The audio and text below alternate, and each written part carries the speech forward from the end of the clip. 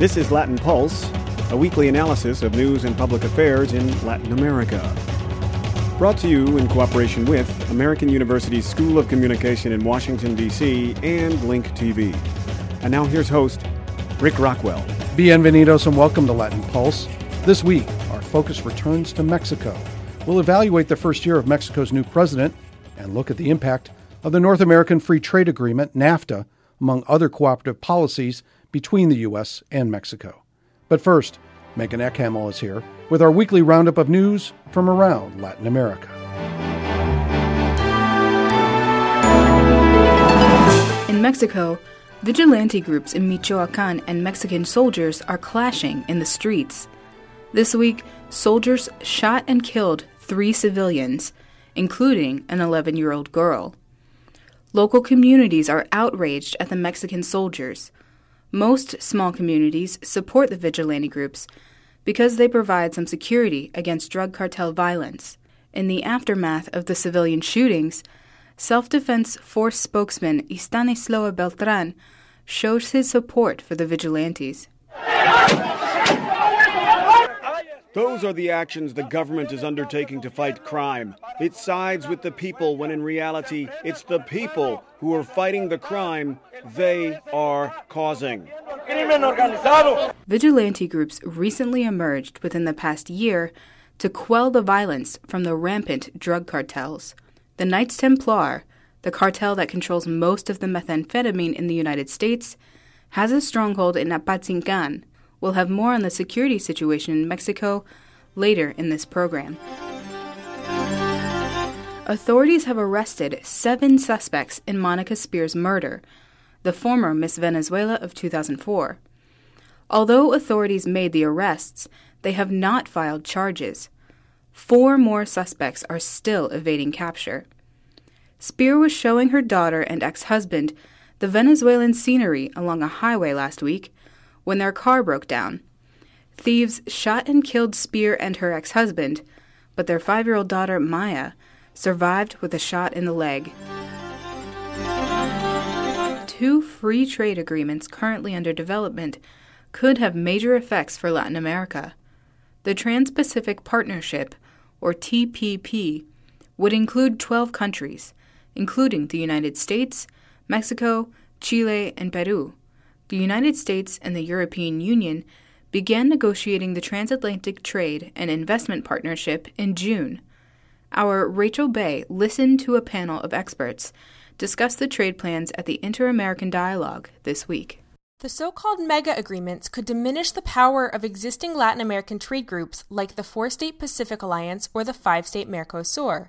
According to political consultant João Castro Neves, Brazil is already experiencing slow economic growth, and the new partnerships pose an additional threat. Given now the fact that we see a more challenging economic environment globally and the emergence of these new trade initiatives led by the United States, this is beginning to create a concern in Brasilia regarding the opportunity costs of being left behind. Jeff Hornbeck, Associate Director at the Brazilian public affairs firm Patri, suggested that unlike Brazil, Latin American countries that have free trade agreements with the United States are considering whether the new deals would benefit them. In particular, he said the TPP has the potential to alter the relationship the United States has with its largest Latin American trading partner, Mexico. Mexico is looking at the reforms. How are they going to be implemented? How significant will they be? I think, like many others, but they have the potential to be hugely significant, particularly in energy, labor, could change the relationship quite a bit. According to Hornbeck, the United States imported nearly $280 billion worth of goods from Mexico in 2012.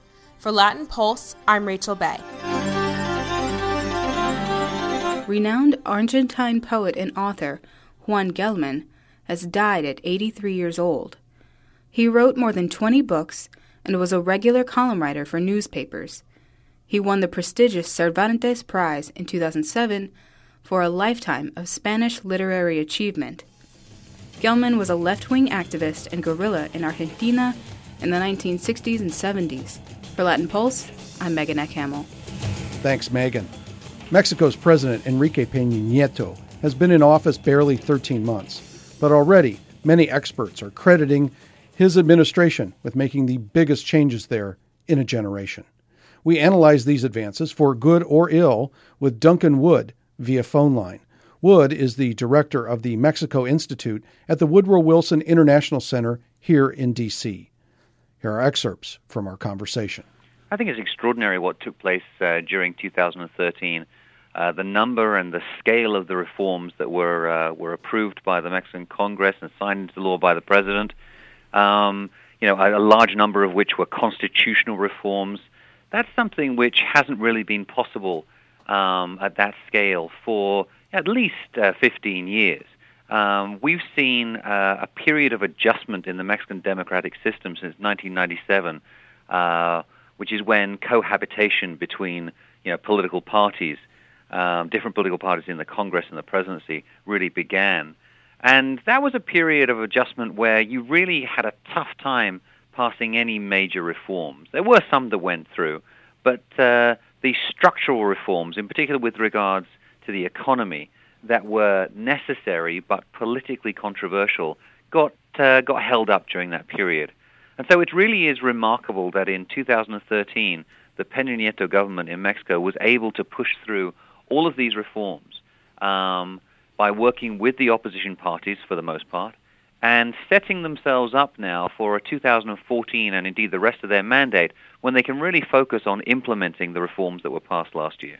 Let me go over this list and check me if I'm incorrect, but educational reform, energy, telecom, taxes, these are the areas that got dealt with. Yeah, I mean, there was a financial reform in there as well, and a political reform. It was a really remarkable, extraordinary year. So many issues that had been identified as being crucial for fixing the Mexican economy and the Mexican system. We saw significant progress. I'm not saying that these are cure-alls. I mean, they don't fix all of the problems that Mexico faces, but they're definitely a step in the right direction. Of those reforms, which do you think are the most important, and what are the changes we're going to see from that particular reform? Well, I would say that looking at the balance of last year, the most important two reforms are the ones that happened sort of towards the end of the year. And first of all is the energy reform, which many people have written and spoken about over and over again, just simply because that's a paradigm shift in Mexico. The energy reform, which allows private investment directly into the oil and gas sector for the first time since the 1930s. It also shakes up the electricity system in Mexico. We're looking at a very, very important change that should guarantee Mexican energy security, guarantee the continued flow of fiscal revenue for the government from energy, and should help to lower energy prices for the Mexican public as well, which is a very, very important issue in the country.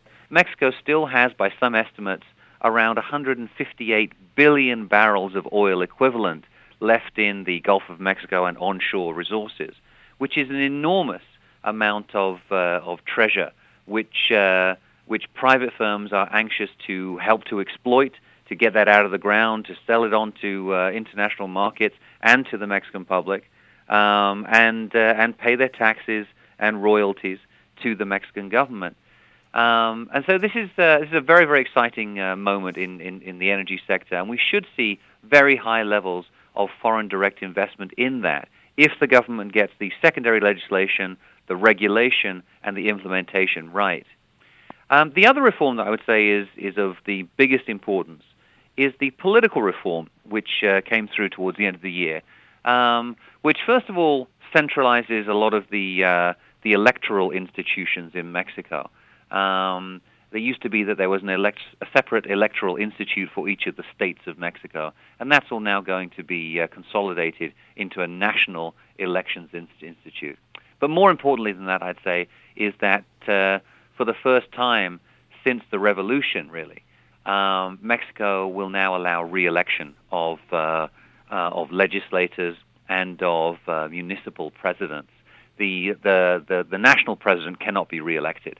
But senators, diputados, state-level legislators, and municipal presidents will be able to be re-elected, and there'll be term limits. But But this actually really is a step in the right direction in terms of increasing accountability and building up a greater body of expertise, particularly in the Mexican Congress. I see that these two reforms will really have the biggest long-term impact on Mexico's future. For those folks who don't track Mexico, the entire Mexican Revolution started over this issue of re-election. And so this is a crucial, fundamental reform. And as you mentioned, the oil reforms, petroleum reforms, energy reforms come from the 1930s, which was also a big part of Mexican identity during that particular period. So these are indeed huge shifts. And because they're huge shifts, we've seen people take to the streets against the energy reforms, protesting also against the educational reforms, teachers' unions out in the street. And the teachers' unions really were the first ones that Peña Nieto took on as the new president. Weren't they not? Yeah, absolutely. I mean, there were some protests against the labor reform, but of course that happened at the end of the Calderón administration in the closing months of 2012. So yeah, the teachers were the ones who really took to the streets and occupied the Zócalo for a while, and then they kindly agreed to move their protest over to the Revolution Monument and have been camped there ever since. What I find interesting, however, is that we talk a lot about the protests that have marked Mexico, in particular Mexico City, over the past 12 months. And it's been highly disruptive for daily life in the city. I mean, a city that suffers from big traffic problems now faces even greater disruption as major arteries of the city have been shut down periodically. And the residents of Mexico City are very unhappy about that. But by the same token, the protests themselves have not been massive.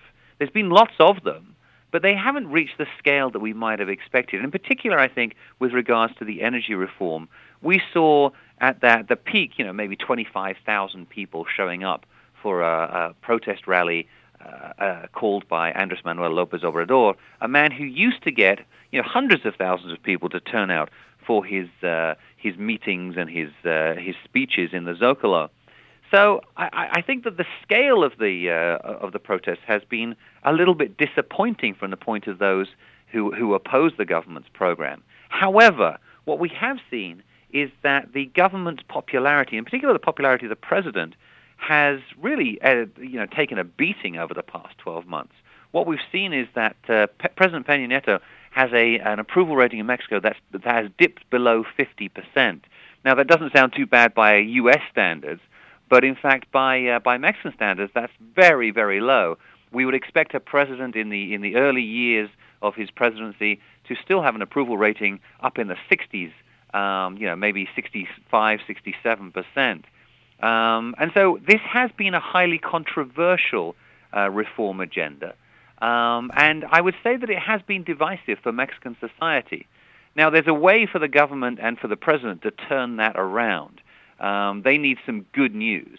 And in particular, they need good news on the economic front and to create a lot more jobs in Mexico so that Mexicans feel more secure about their economic future. And they also need to have some victories in the struggle against organized crime, which has been a persistent problem for this government during the first 13 months.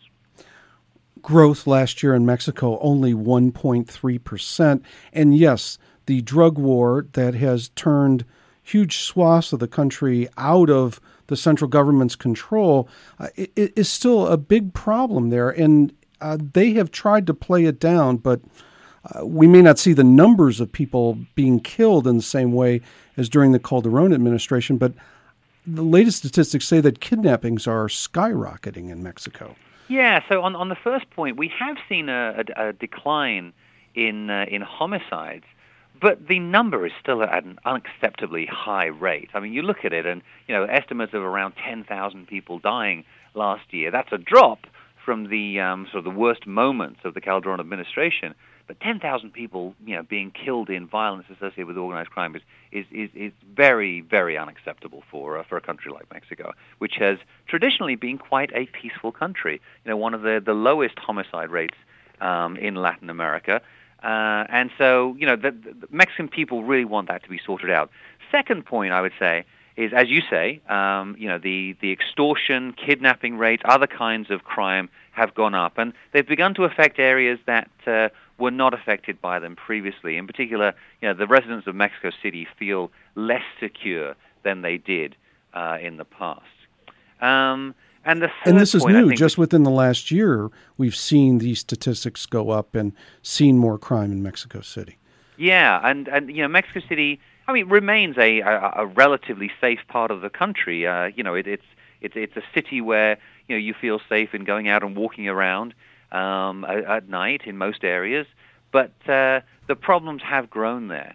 And there's a third point which I think is very, very important to mention here, which is that those areas of the country which were proven to be ungovernable during the Calderon administration, thinking about Tamaulipas, Michoacan, certain areas of Guerrero, the new government, or the government of Peña Nieto, has really been unable to have an impact on increasing security in those areas. And just this weekend we saw again news about the problems of violence in Michoacan, of vigilante groups, and this seems to be an intractable problem. So the government is announcing a new security strategy today for Michoacan, and the response in the Mexican press is predictably, what, another security strategy? This is like the sixth security strategy that we've seen over the past 6 years. And it's the second one for this new administration, is it not? It's the second one of this new administration. Yes, they came in with a security strategy for Michoacan early in the administration, and now they're saying, well, they're going to focus more on police training, for example. The military will play a role in that, and that's not really what the Mexican public wants to hear. They want to hear about a concerted government strategy going in there and sorting out the problems once and for all. Thank you so much, Duncan Wood, the director of the Mexico Institute at the Woodrow Wilson Center, joining us today on Latin Pulse. Thanks, Rick. This planet we call Earth, abundant with new food, new cures, new life, an amazing place. Please don't let it vanish without a trace. Call for your free World Wildlife Fund Action Kit with 10 simple things you can do to help leave our children a living planet. Call 1-800-CALL-WWF. Welcome back to Latin Pulse. Last week, as this program went online, news reached us of the death of Robert Pastor. He fought cancer for more than 3 years before he died at the age of 66. Pastor was a colleague of ours here at American University. He was the author or editor of 17 books, many of them covering Latin America and U.S. policy in the region. He also served as National Security Advisor on Latin America and the Caribbean for the administration of President Jimmy Carter. We conducted a series of interviews with Pastor in 2012. To honor his passing, we thought it would be appropriate to replay highlights from those conversations and some outtakes, remixed anew. This conversation begins with Pastor's view of critics of the North American Free Trade Agreement, NAFTA. NAFTA became a piñata for pandering pundits and politicians, including Barack Obama and Hillary Clinton in the 2008 election, using it for short-term interests to blame Mexico and NAFTA for problems that have nothing to do with either NAFTA or Mexico, problems in which we share in the responsibility, whether it's drug trafficking and violence in Mexico or whether it's immigration-related issues as well. I think President Obama understood after the election, when he became president, that he was mistaken in his comments, both about NAFTA and about Mexico.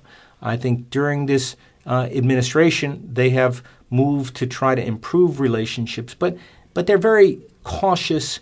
They're not terribly productive.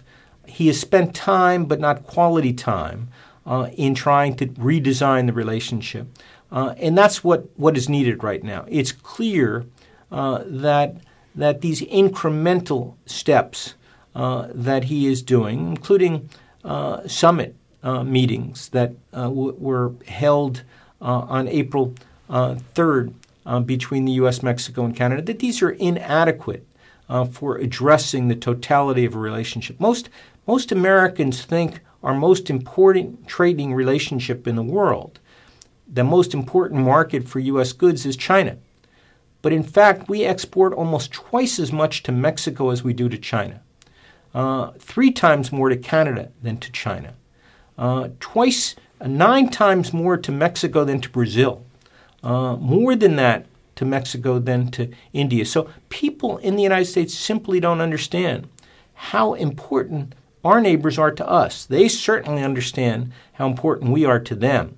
It amounts to 40% of their gross national product is tied up with trade with the United States. What we need is a change in that relationship. We need to focus on a North American idea. We need to inculcate into our consciousness just how significant our neighbors are.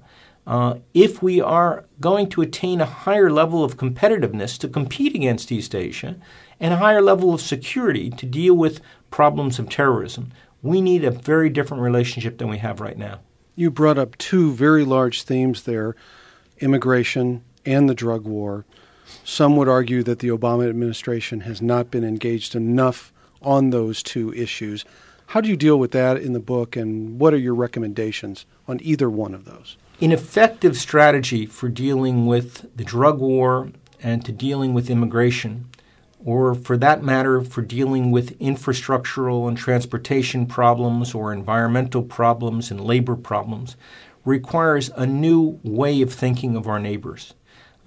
Instead of blaming our neighbors for these problems, it requires a recognition, not just in rhetoric but in policy, of a shared responsibility. I distinguish between rhetoric and policy because this administration has recognized rhetorically that the drug trafficking and violence problem is a shared responsibility of the U.S. and Mexico, and recently the Canadian Defense Minister reiterated that this is a shared responsibility of Canada too. But we haven't translated that into real policy. If we did, we would realize that 80 to 90% of all of the assault weapons and high violence weapons that are used by the drug cartels in Mexico are purchased in the United States, in gun shops within 50 to 75 miles of the border. Now, if that was happening in the reverse direction, if American violent gangs were purchasing assault rifles in Mexico, do you think we would just simply ask the Mexican government to close those gun shops down? I don't think so. I think we would go over and close them if the Mexicans didn't. The Mexicans have asked the same of the United States. They've simply said, why don't you reapply the assault weapons ban that had been in force in the United States until 2004, and the United States has ignored it. And those assault weapons are being purchased by the drug cartels in Mexico and killing 40 to 50,000 people in the last 6 years in Mexico. So if we really had a shared responsibility, we would shut down those gun shops. We would introduce a series of very specific reforms to make sure those guns didn't get into the hands of the cartels. That's what I mean when I say that you have to change the idea first. You have to really inculcate in our consciousness that North America matters to us, that we need to take hard steps that are politically difficult because of the power of the gun lobby in the United States, but not impossible. If we succeed in understanding that we should treat our neighbors like we want to be treated, and we ask ourselves, how would we react if these guns were coming from Mexico and the United States, then I think we would find the political will to take the kinds of steps that would enhance and balance this relationship. I'm glad you talked about the gun equation, because normally on this program we talk a lot about drugs going north and immigrants going north, but not about the guns going south. But on the immigrant question, any thoughts about that and how there can be more engagement on that, even though this sort of illegal immigration is at its 30-year low in the United States? It's still a huge political football this particular year, this election year. Well, we have to understand that we have been trying to create a North American market. And to the extent that we succeed, we need to make it seamless. And that would help us economically. But what happens is when you create a North American market for goods, labor mobility increases as well. And that's what's happened. So we need to look at labor mobility in the context of a North American market. We need to get preference to our two neighbors. We need to treat them a little bit differently because the migration from Mexico involves a very substantial amount of undocumented migration, and that's because of the income gap between Mexico and its northern neighbors. We need to do something about the income gap if we're going to do it. So we need a comprehensive approach to labor mobility in North America that recognizes the income gap but attacks that as one of the problems to be dealt with within the context of a new North American idea. What can we expect to see at this upcoming hemispheric summit? There will be a sixth summit of the Americas that will be held in Cartagena, Colombia on April 13th and 14th, involving 34 leaders, democratically elected leaders of the Americas. They have a very wide agenda that includes everything from infrastructure and poverty and inequality to crime and public security and education, response to natural disasters as well. I think it's an opportunity for the leaders of the Americas to hear from each other and learn what's happening and to propose new ways to enhance cooperation and more effective responses to international challenges in the Americas. I'm not sure we're going to see or hear any very specific accomplishment, but I think that it's a very valuable forum. There's going to be a lot of folks watching what happens between the U.S. and Venezuela at this particular summit. I guess there's even some speculation, will Hugo Chavez be healthy enough to be at the summit? It looks like he might be now, but who knows what will happen. So what should we look for in that particular signal of what might happen between Obama and Chavez? Hugo Chavez is a very polarizing figure, both in Venezuela and in the Americas, and indeed, because of the oil money of Venezuela, he's been able to establish a rival organization, ALBA, in which several of his allies, Nicaragua, Ecuador, and a few Caribbean countries have expressed interest in allying with that. Hugo Chavez is running for re-election as president in next October, but he has cancer. And a critical question is whether or not he can run or whether the cancer is not benign. We don't know the answers to those questions. We do know that he will try to play a very big role in this next Summit of the Americas. And he has always tried to bait the United States. Part of the populism of his policies is an acute nationalism in which he views the United States as the enemy of his revolution. I think the Obama administration has handled that extremely effectively by not taking the bait, by standing back from it, and not building him up even more by getting into a fight with Chavez. And I think that President Obama will try to maintain that same policy. Well, with that, Bob Pastor, the author of the new book, The North American Idea, out last year, 2011, coming out soon in paperback. Thank you for joining us today on Latin Pulse. Thank you, Rick. Latin Pulse is available in various locations on the web, including iTunes, Facebook, and Musica Q. You can also find us in the Brazilian online game, Minimundos. If you'd like to comment on this program, you may leave us a message online via SoundCloud, or you may write us via email. You can find us at latinpulse@gmx.com. That's Latin Pulse, all one word, @gmx.com. To see the Latin Pulse archives of video programs in Latin America, you can check out Link TV's website, www.linktv, all one word, .org, and then /Latin Pulse, also all one word. That's www.linktv.org/Latin Pulse. Thanks for joining us this week on Latin Pulse. For our entire team, associate producer Megan Eckhamel and announcer Victor Kilo, I'm Rick Rockwell. Escúchanos otra vez. Gracias por su tiempo. Latin Pulse is produced in Washington, D.C. at American University School of Communication and with the support of Link TV. Theme music provided by Link TV and additional music by Canary Productions and Bath Time Music Publishing. This program is copyright 2014, Las Rocas Productions.